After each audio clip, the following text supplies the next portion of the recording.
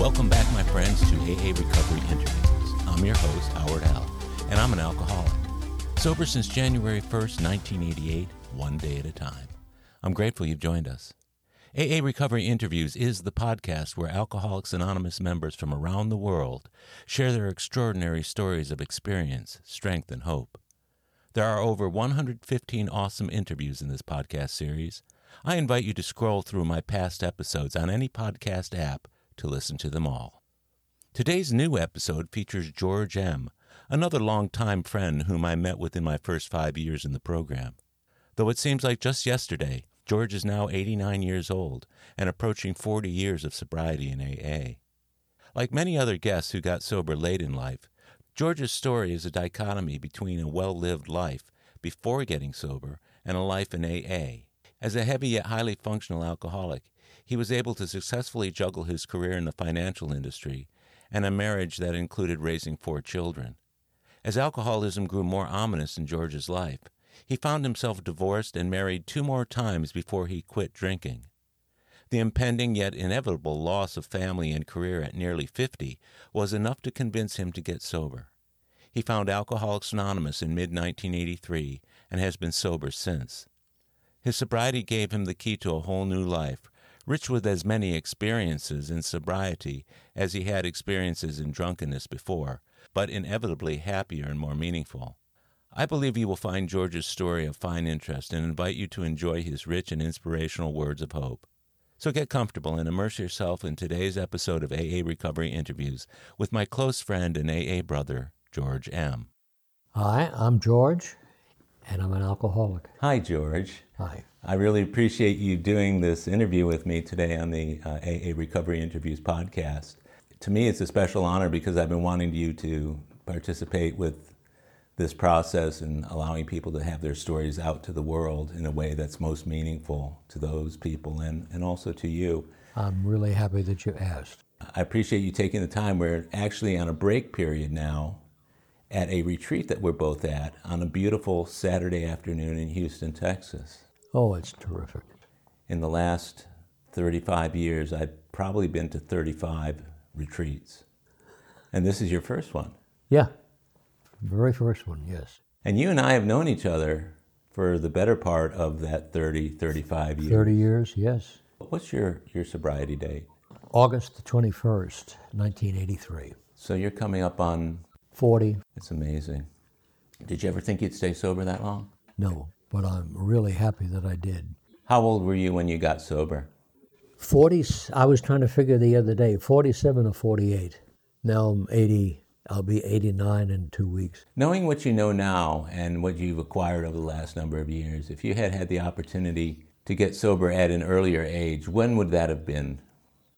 I would say probably about 35, 36. So 35 would have allowed you the years in your youth and in your young adulthood and then into your adulthood to practice out there, whatever you were doing, drinking and so forth? Yeah. So you would have had the opportunity to at least enjoy it for a while before it affected you? Yes, that's right. You're correct. Did you enjoy it? My drinking? When you were drinking? Yeah, until I got to a point in my drinking when it didn't make any sense to drink anymore. I mean, I was really getting bad. Up to that point, I enjoyed it.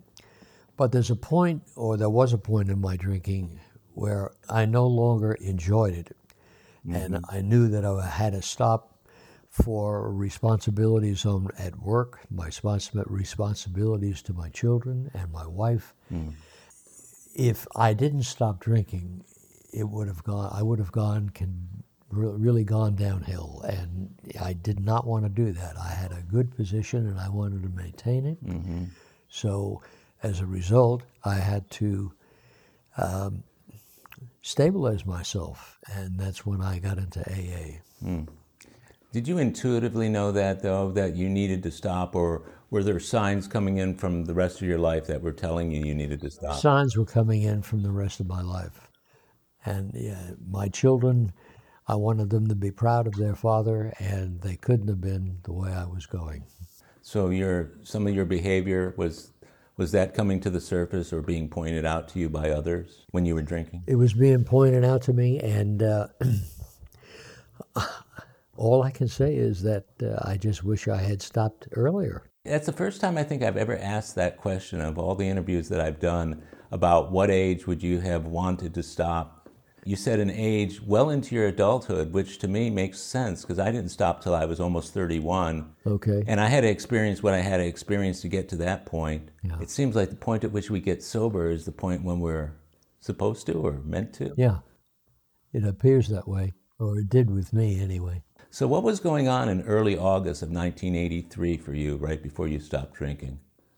I had been through 2 divorces. My children were not very happy with me. I knew that if I continued drinking, that my job was, since I was in the financial business, I could endanger some people's financial lives. Sure. And I didn't want to do that at all. So those pressures finally got to me, and I had to make the decision. And when you made that decision, what was the first thing that came to your mind about how to stop? In other words, how did you try to stop it at the very beginning? Of course, like a lot of fellows in my position, they felt that they could just stop it as quickly as it started. That's incorrect. It never worked that way. And as long as I tried to stop it, and I talked to priests, I talked to counselors, my wife talked to me strongly about it. It finally came to me that if I didn't stop it, I was going to go down the tubes, and I didn't want to do that. So I had to stop, and the only way that I knew how to do that was to come into an organization like AA. I knew nothing about AA. I had never been to a meeting, but I understood from friends of mine that had joined AA that it really works very well and it's a comfortable place. So that's where I went. So you had friends who were actually in the program who gave you a little bit of feedback about it? A couple of friends, yeah. Oh, that's great. So you didn't go through any sort of treatment program or anything else like that? No, I never did. I look back on it now and I wish I had, but that's in the past. And I did not go to a treatment situation. I decided to stop drinking, and it almost drove me crazy. With the withdrawals? Yeah, the withdrawal was very hard. So I finally got into AA, got a good sponsor, who I still have.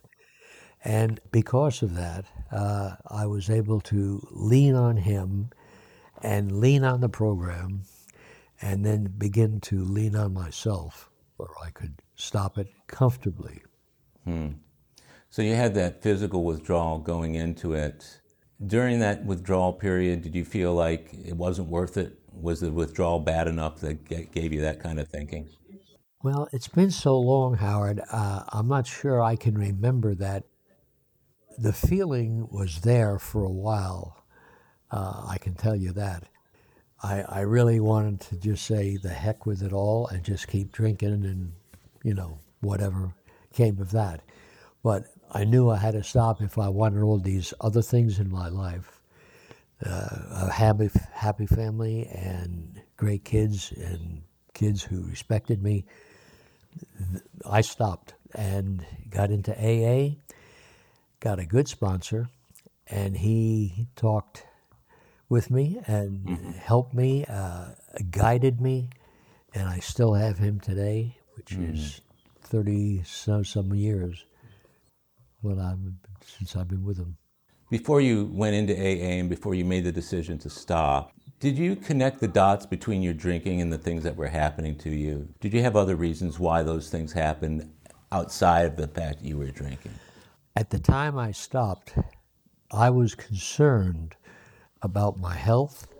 I was concerned about the closeness of my family, and I knew that I could not continue to drink and drink sociably. That's the big deal. When I stopped, I told my wife that I was going to learn to drink sociably.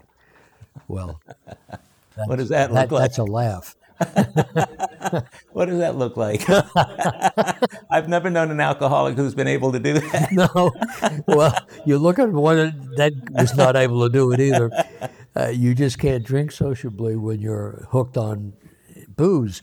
So that's why I went to my sponsor, who is strong, and he's very good at talking and visiting, and he and I hit it off very well at first, and we did later on certainly. But we had a good togetherness, and we grew together, and I'm very pleased that we did. That's a real special bond, isn't Yes, it? it is. By the time you stopped drinking, how long had you been drinking in your life to that point? I started drinking beer when I was 17, 18. And by the time I was in my mid-20s, I was into vodka and whiskey. About my mid-30s, I was pretty much on scotch and vodka. And I knew that I couldn't continue that and go to work at 8:30 or 9 o'clock in the morning. And since I was working with a lot of clients and their finances, it wouldn't take but one or two really bad decisions on my part that I would lose my position and my job. So that really influenced me. And then when the kids started asking me if I was going to quit, I knew the jig was up. I had to stop. Yeah, how did that, in what ways did that influence you? I mean, you had bosses and other people that you had a few of these mistakes would be the end for you, but you still drank during that period. Did you just not drink around work at all, or just confine it to evenings and weekends? Yes. I confine it to 6 o'clock at night or later, or confine it to Saturdays and Sundays. As my children got older, I had less of a chance to drink because they were watchful about everything I was doing. Yeah. So I felt like I was on a pedestal, and I was going to fall off any minute if I kept drinking. So that was it. Yeah, yeah. And that's one of the reasons why a lot of people will stop, is because of their kids or their wives. I stopped because my wife, and we were married only a year and a half at the time, and things were going downhill very, very rapidly. And I knew I had some choices to make, to either stop or lose the marriage. Yes. And of course, that was a big issue. So somebody who could drink in the evenings and on weekends is, to one extent or another, controlling their drinking, aren't they? Yes. Yeah. And then that's what I ended up doing, controlling my drinking. But it got to a point where what liquor was doing to me was I couldn't cut it off at a certain point and feel mentally able to work for my clients. It would stretch, and it was like by the time I went to AA, it was like I was drinking, or I had the feeling I had been drinking almost all day long. So all this is going on. The kids are, when you say you were influencing the kids with the drinking, how old were they when you first started to realize they were watching you very closely? I guess the oldest one was about 17, 18. So you'd been drinking that whole time till he got to that age? So he had seen it over the years? Yes. Huh. Did they ever, when they were younger, did they ever ask you to stop? Or did you ever get the sense that they wanted you to stop? At first, no. But after it carried on, the way my wife was feeling about it, it came to my children, and they began feeling that way about it, that I should stop. You can't run away. I shouldn't say you. I couldn't run away from the fact that I wanted to drink. I enjoyed drinking, and I had to stop. I knew that, or my job was in jeopardy, and my position was in jeopardy, and I couldn't allow that to happen.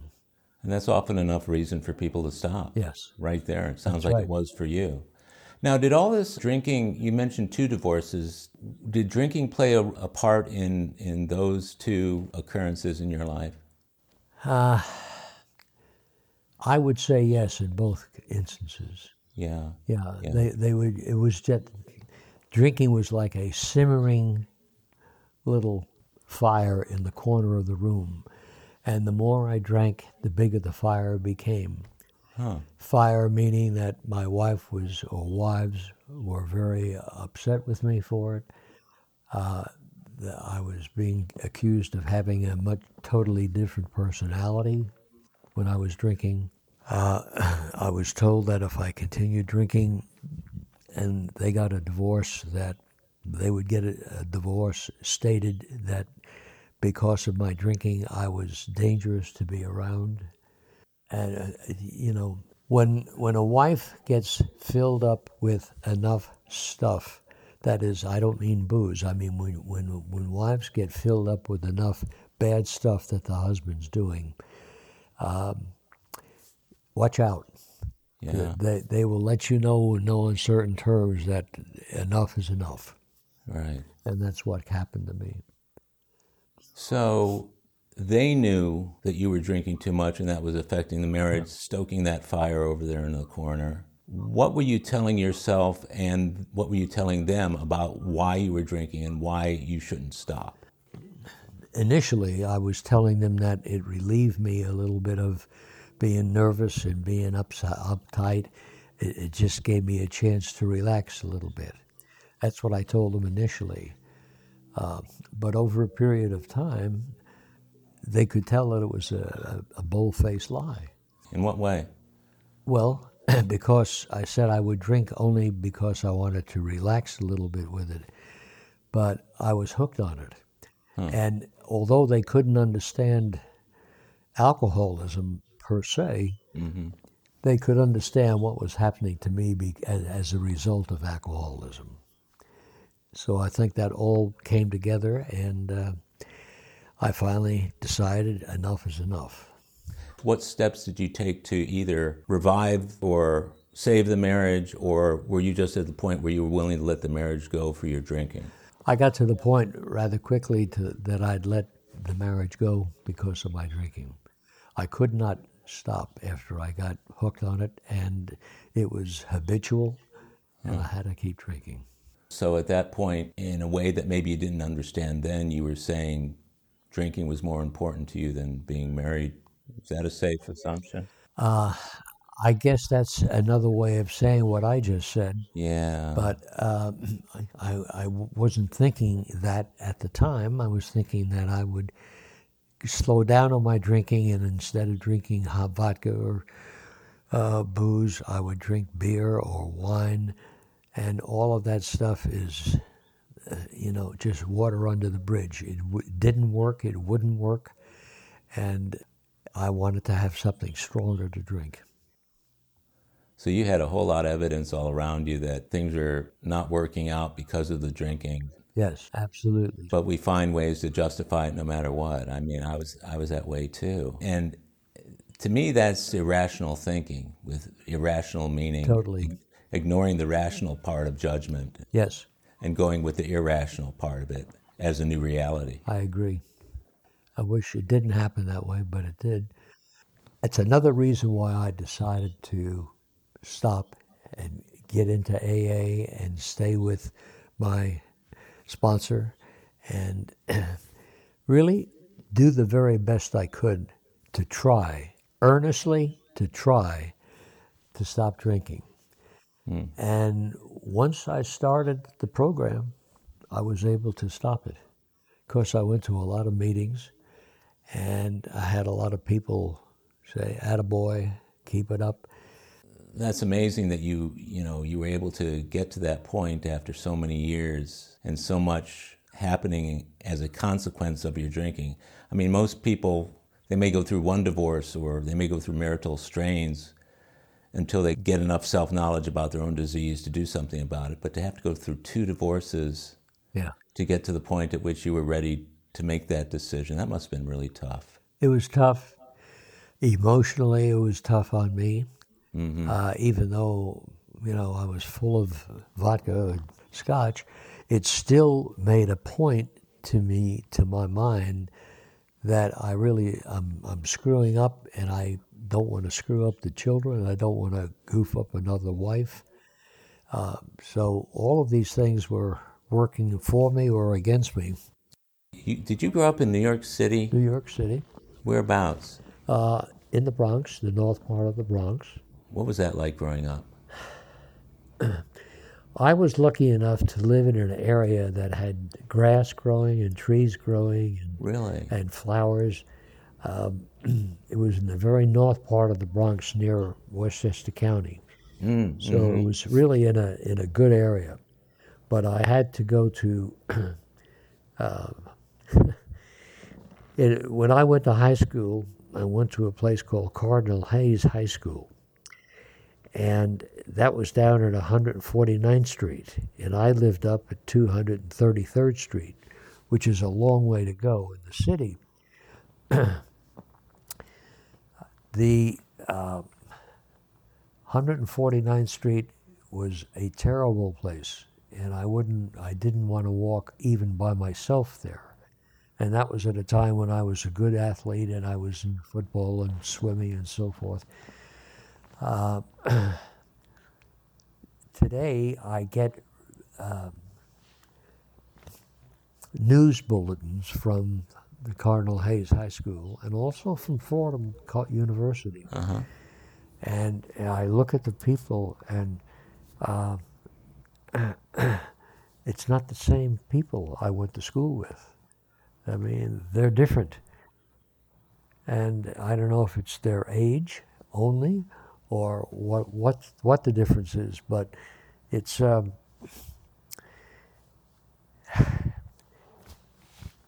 I could not go back to school where I went to high school today if I had to. I would go out of town if I could and go somewhere else. It's not a comfortable feeling. Yeah. Do you ever get back and take a look around the old neighborhood? I've been back about a year and a half ago. Really? What was that like for you? The best way I can explain it is, wow, has this gone down? It's gone down. Yeah, just the overall location has deteriorated. But the school's still good, isn't it? School's still good. Fordham University is still good. Cardinal Hayes High School has probably very few white students, but more Spanish and black students. But that's okay, because they're apparently good kids, and that's the demographics of the neighborhood too, that's right. Isn't it? Yeah, yeah. Was that a Jesuit school? And so you went to Fordham after high school? Yeah. Wow. That was kind of a direct link right there between Cardinal Hayes and Fordham? It's not necessarily so, but I made it a direct link. It was easy for me to go out of Fordham, out of Cardinal Hayes High School, and go into Fordham University. The high school had some Jesuit priests, some brothers, no sisters. It was all boys. And then Fordham University was a Jesuit.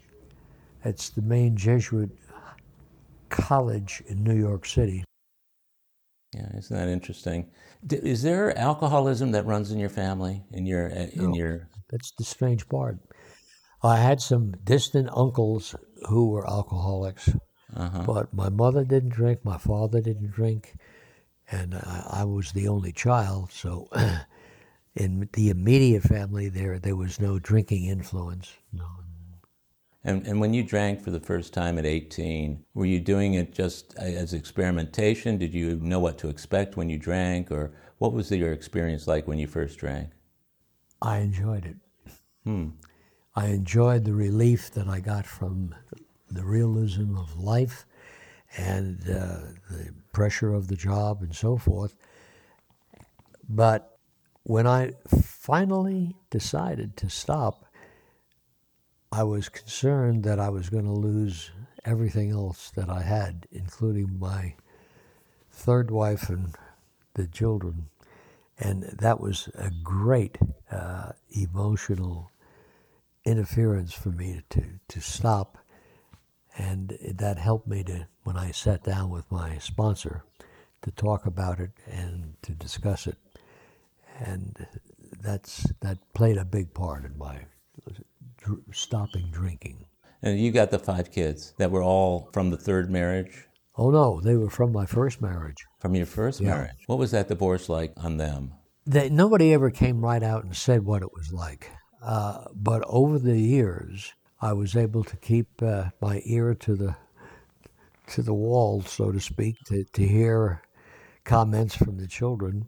And they would, I don't know if it's intuitive, but they would say things from time to time indicating that they were very glad I was finished drinking, or they're sure glad I put the cork in the bottle and stopped it. Their lives are much happier after I stopped drinking. Mm-hmm. And of course, my wife felt that way too.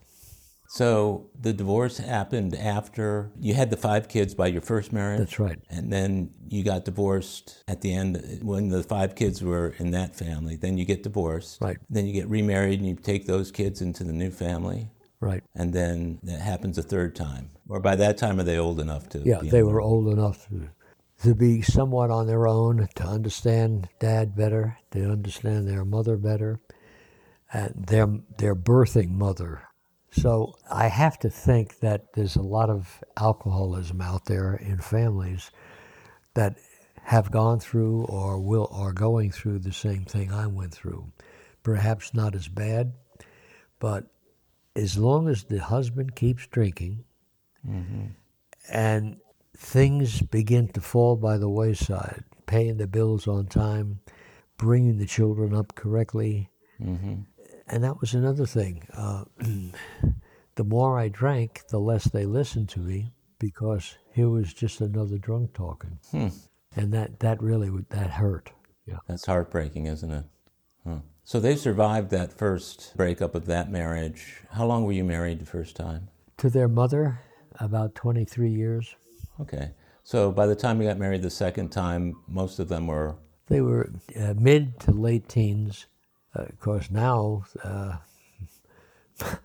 my youngest grandchild is 20 years old. Isn't that amazing? So, yeah, things are much better at the house now. Did your first 2 wives, did either one of them engage in Al-Anon or anything to help themselves? One did. What was the outcome of that? She was able to secure enough votes on her side that she was convinced that she had to get away from me because I was drinking. And she did. She divorced me. But the children absorbed it. It seemed to absorb it as they were growing up, because they were getting older and more mature and more interested in their work at school or in their sports. Most of them were all good at sports. Mm-hmm. And as that continued, as their maturity continued, things got less important in the house. Mm-hmm. And my second wife that was divorced she was not screamingly mad at me, but she was disgusted with me. And that's the best I can say for that marriage. We'll be right back. My friends, if you've enjoyed my AA Recovery interview series and my Big Book podcast, check out Lost Stories of the Big Book, 30 original stories from the first and second editions of Alcoholics Anonymous, missing from the third and fourth editions. It's an engaging audiobook that I narrated to bring these stories to life for AA members who've never seen them. These timeless testimonials were originally cut to make room for newer stories in the third and fourth editions. But their vitally important messages of hope are as meaningful today as when they were first published. Many listeners will hear these stories for the first time. Lost Stories of the Big Book is available on Audible, Amazon, and iTunes. It's also available as a Kindle book and in paperback from Amazon if you'd like to read along with the audio. You're going to love it. And we're back.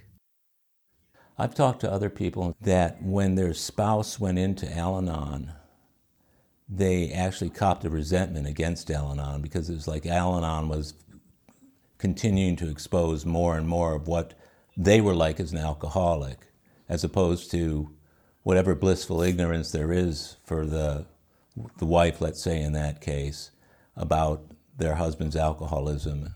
They know that there's now a way out through Al-Anon. That's right. Did you feel any resentment towards Al-Anon whenever it was she was participating? I did, but I realized that the basis of her getting mad was my drinking, not her going into Al-Anon. She used Al-Anon to lean on, and I'm sure the ladies in Al-Anon all told her what a mistake it was to stay with the drunk. But even today, I hear that comment from time to time from different people. The Al-Anon was very helpful. The Al-Anon, how can I put it, association, the leadership in Al-Anon was really very helpful to my second wife that was divorced. And Al-Anon gave them something to lean on, something to hold on to, something to believe in. Yeah. And they didn't have that before she went into Al-Anon. Yeah. It's like the Al-Anon program is don't lose hope, but do something about it, right? Isn't that right? Exactly. Now, you've participated over the years in the Chapter 9 meetings where both spouses go to the Chapter 9 meeting. How many years were you doing that? When are you still doing that, Chapter 9 meetings? Yes. Yeah. What would you say about that for people who aren't familiar with Chapter 9 meetings? Well, I still attend Chapter 9 meetings almost every Saturday night.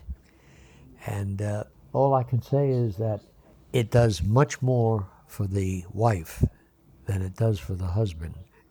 If I'm AA and my wife is in Al-Anon, she's getting a lot more out of Al-Anon than sometimes I used to get from AA. But that's not a put down to AA. It's just simple how the personality accepted both of these organizations. Now my wife is in Al-Anon. She tries to go to 1 or 2 meetings a week. It's great.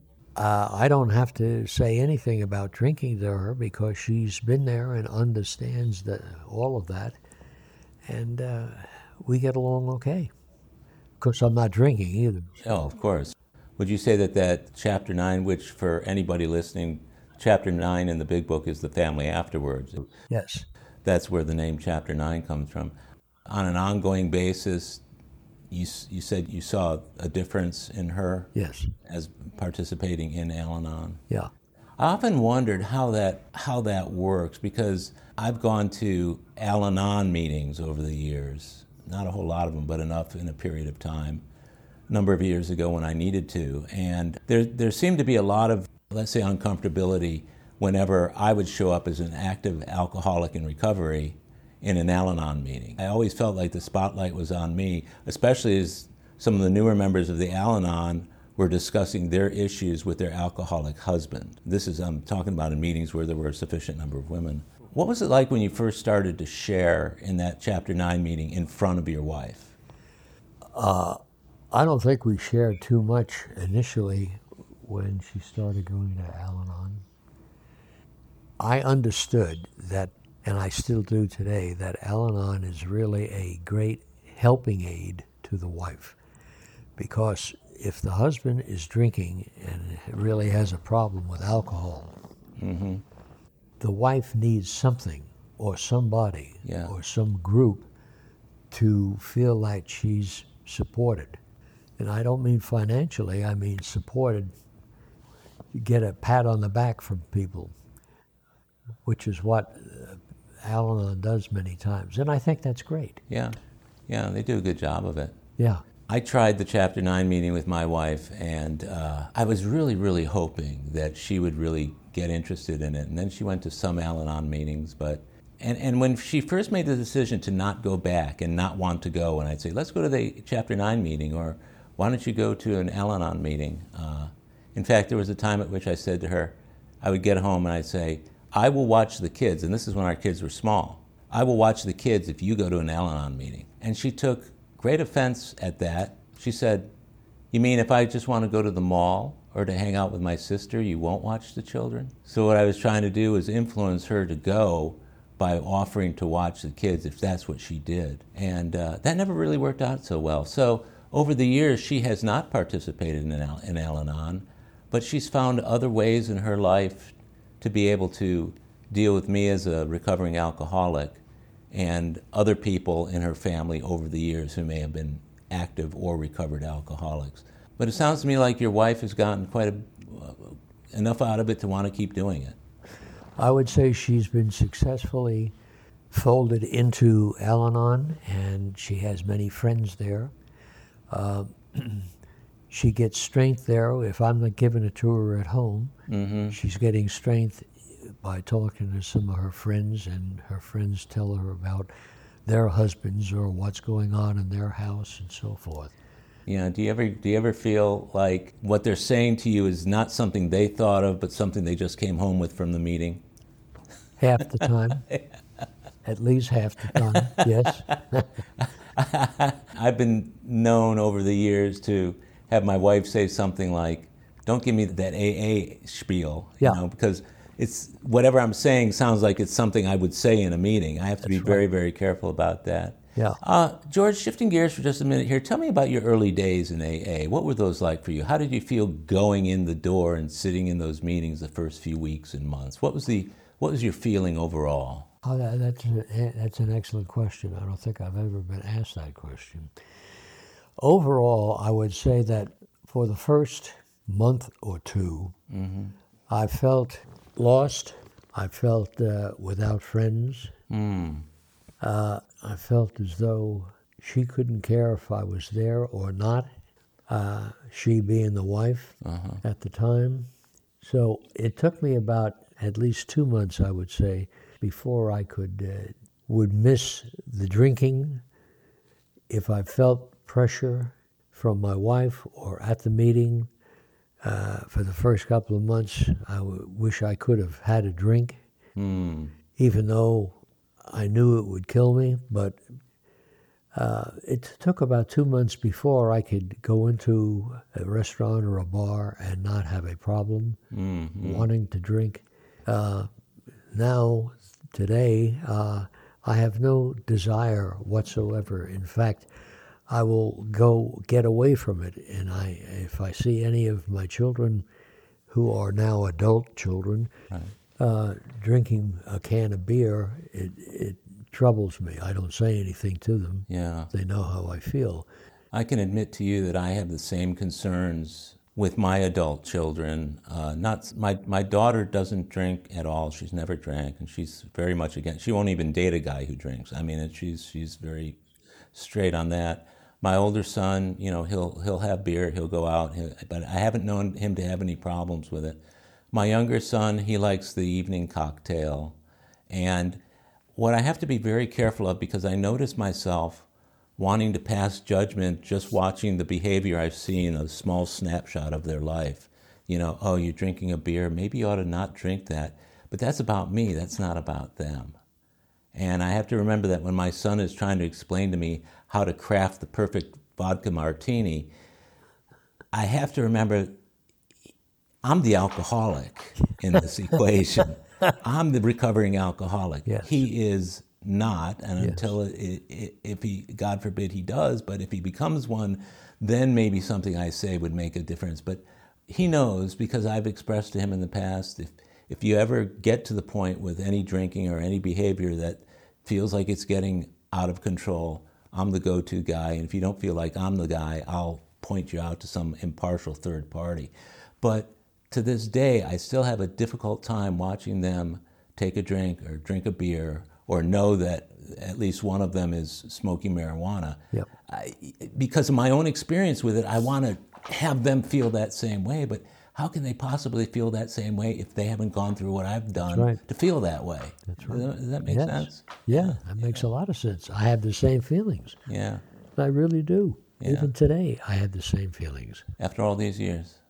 What I was wondering about, and in fact, what I was trying to get to with that particular question, how you felt about the early days and months in AA. When you first started telling me about it, I envisioned a guy who was going to meetings but weren't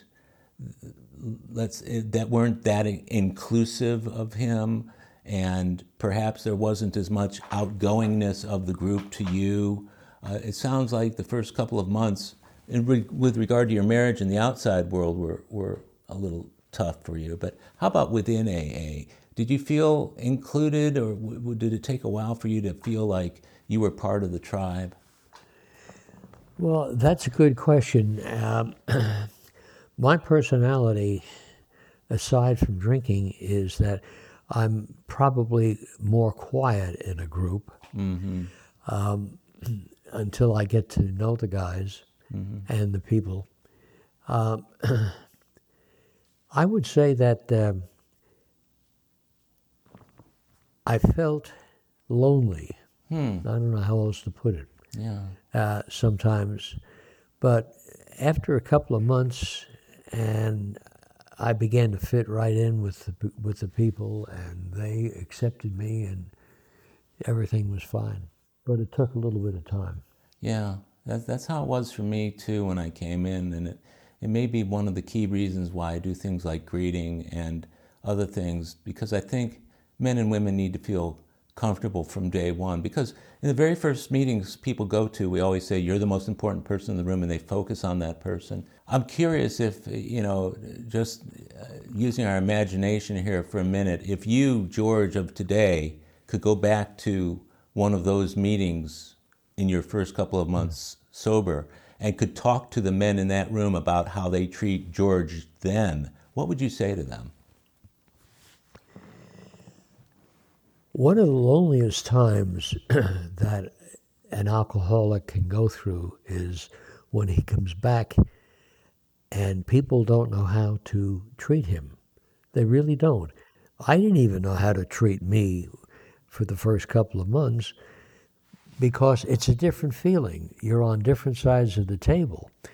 And if you're used to being happy-go-lucky, the gift of the party, and all of that, and all of a sudden you came back and you don't drink, you're not happy-go-lucky because you're sober and you're trying to understand how you are feeling about different things. Mm-hmm. It took a while for me to get through that. Yeah. Even today, sometimes when I come into a strange meeting, well, not so much an AA meeting, but any other meeting, I'm rather quiet until I get to know the people. Yeah, I get that. But I know exactly what you're talking about because I observe it all the time. But I think part of our service work is that we, as a group of recovering alcoholics with more experience, should be the ones who go out of our way to make sure the new guy has what he needs. Absolutely. Whether it's a handshake or just a group of people who know his name. And the newcomer isn't only the guy for whom it's his first meeting. It is people within their first weeks and months of sobriety. Yes. There's nothing that makes me feel worse about a meeting than when I see a guy come in and nobody talks to him at all. Right. And I'm thinking, that guy, and I know he's new because he just picked up a Desire chip 2 weeks ago, and he walks in the room and nobody's around him. I'm thinking, wait a second, that's not right. Yeah. Not that we're mollycoddling them, right? But we tell them on day one, you're the most important person, and then on day two, nobody knows who you are. That's a shock, don't you think? Yes, it is. Yeah. So by the time the group finally got you under their wing and you started to feel more comfortable with it, what were some of the things you did, and how soon did you get a sponsor? Well, I had a sponsor from the get-go. Uh-huh. I still have the same sponsor. You know who I'm talking about, I think. And I'm able to depend on his judgment. I know what it is, and I enjoy his judgment. He is knowledgeable. He is intelligent, and he still knows how to have fun. But he's a little conservative, like I am at first. As far as the meetings that I go to today, I don't have really any holdback. I'm me today when I go to a meeting. I'm natural today, and I'm outgoing, but I'm still conservative. Right. And I'm still a little quiet. Yeah. Until I get to know everything. But that's my best answer that I can give you. That's me. From a personal standpoint, I just want to let you know in no uncertain terms that being able to see you on a regular basis at our men's meetings on Thursday just really warms my heart. The fact that you're having lunch with us after that meeting, it just because I remember seeing you day after day, week after week, year after year early on in my sobriety when we both went to that meeting over on the West Side.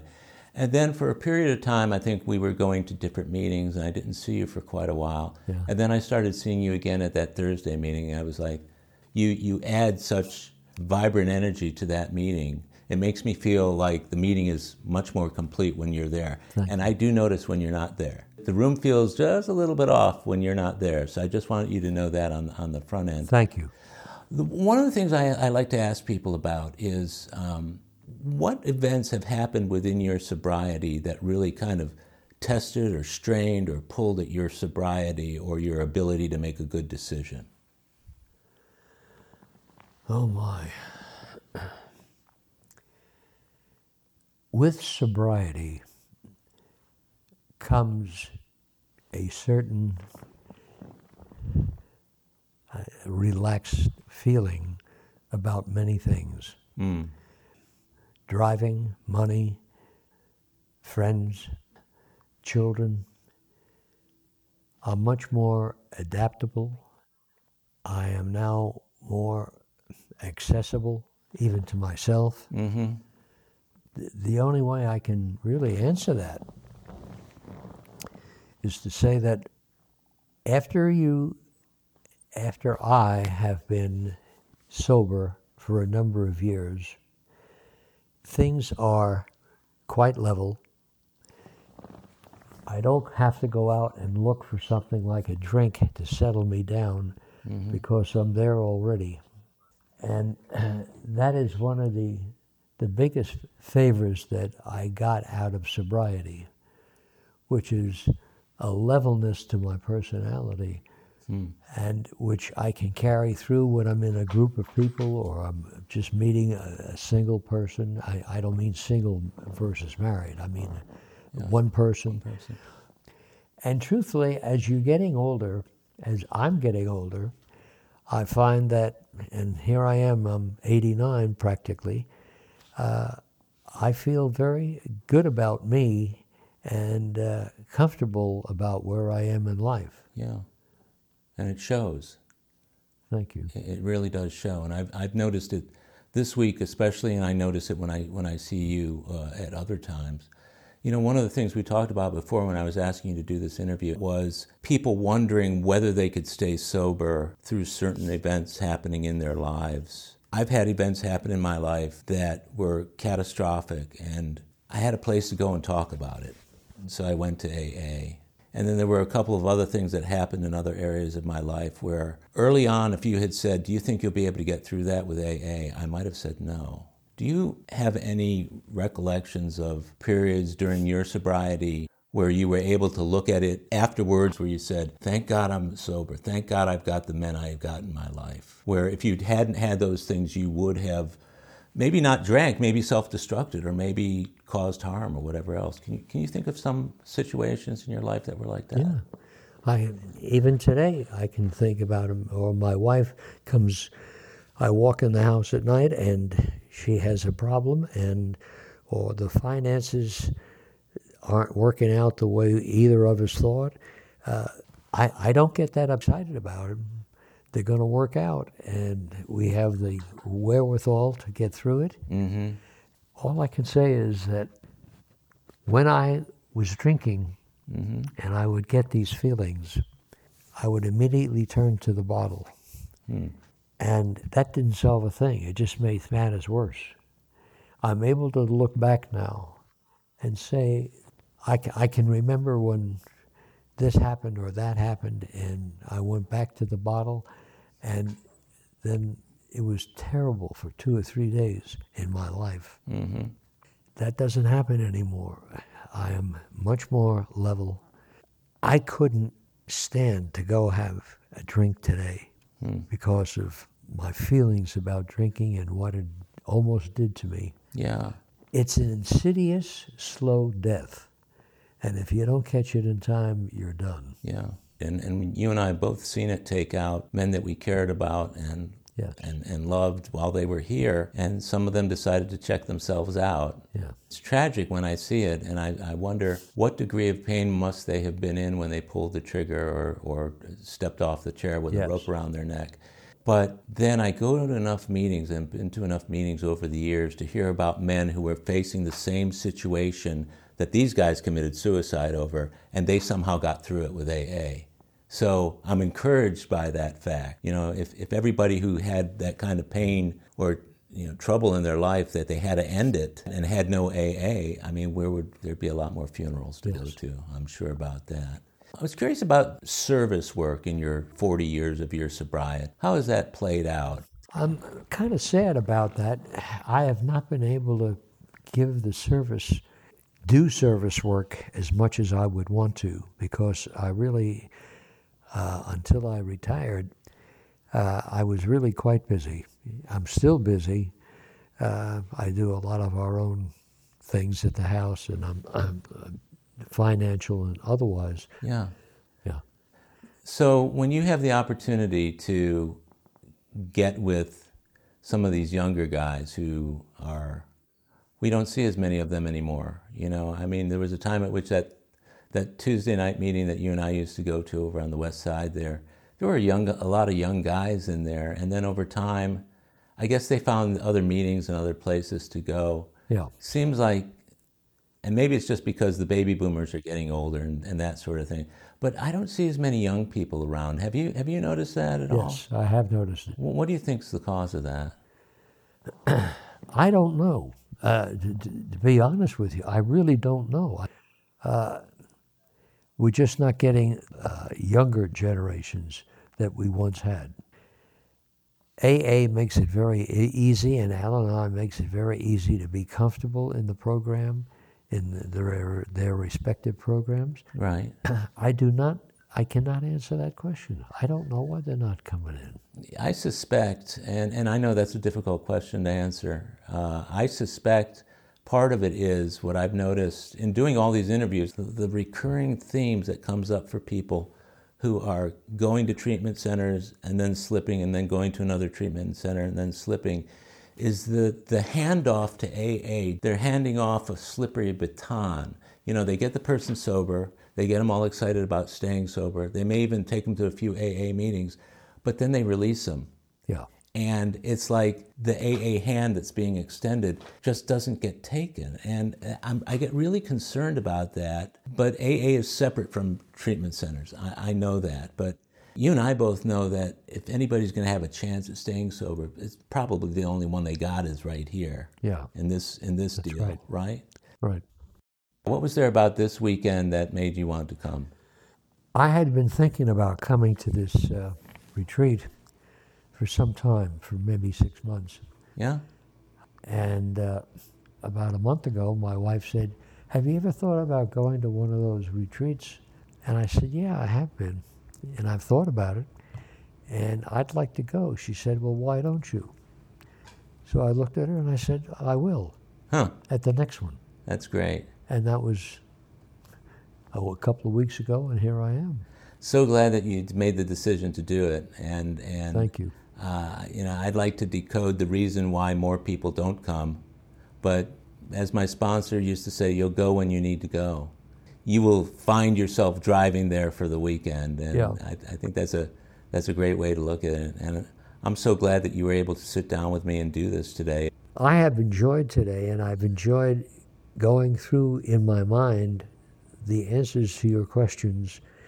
They're very good, and they, at my age, it's good to think about when I was younger and what I did and the mistakes I made and the mistakes I didn't make. Thank God for your presence in the program. I've always had a lot of respect for you, and I honor your sobriety and your desire to stay sober. I don't think we can ever take our sobriety for granted, no matter how old we get or how long we've been in the program. But you're one of those people that when I see you, I immediately know what contented sobriety looks at the age of almost 89. Well, George, I've enjoyed the hell out of this. This has been so much fun. And again, I love you. I'm glad you're in my life. And you're just a really beautiful man. And thanks so much for doing this. It's a nice thing to say. I appreciate it. Thank you, Howard. You bet. Well, that's it for today's episode of AA Recovery Interviews. I want to thank my guest, George M., for sharing his story. And thank you for tuning in. If you enjoyed AA Recovery Interviews, will you please tell others how to listen to it? Spread the word. And please take a minute to give it a rating and review on Apple Podcasts. That will help others find it. Of course, you can listen to many more interviews in this podcast series by following the podcast on Apple Podcasts, Google Podcasts, iHeartRadio, Spotify, Pandora, Stitcher, and other podcast providers. Or tell Siri, Google Assistant, or Alexa, play AA Recovery Interviews podcast. Or visit our website, aarecoveryinterviews.com, to hear every show, share your comments, and also contact us. By the way, this podcast strictly adheres to AA's 12 traditions and all General Service Office guidelines for safeguarding anonymity online. I pay all production costs, and no one receives financial gain from the show. AA Recovery Interviews and my guests do not speak for or represent AA at large. This podcast is simply my way of giving back to AA, that which has been so freely given to me. The next episode of AA Recovery Interviews is on the way, so keep coming back. It'll be here soon.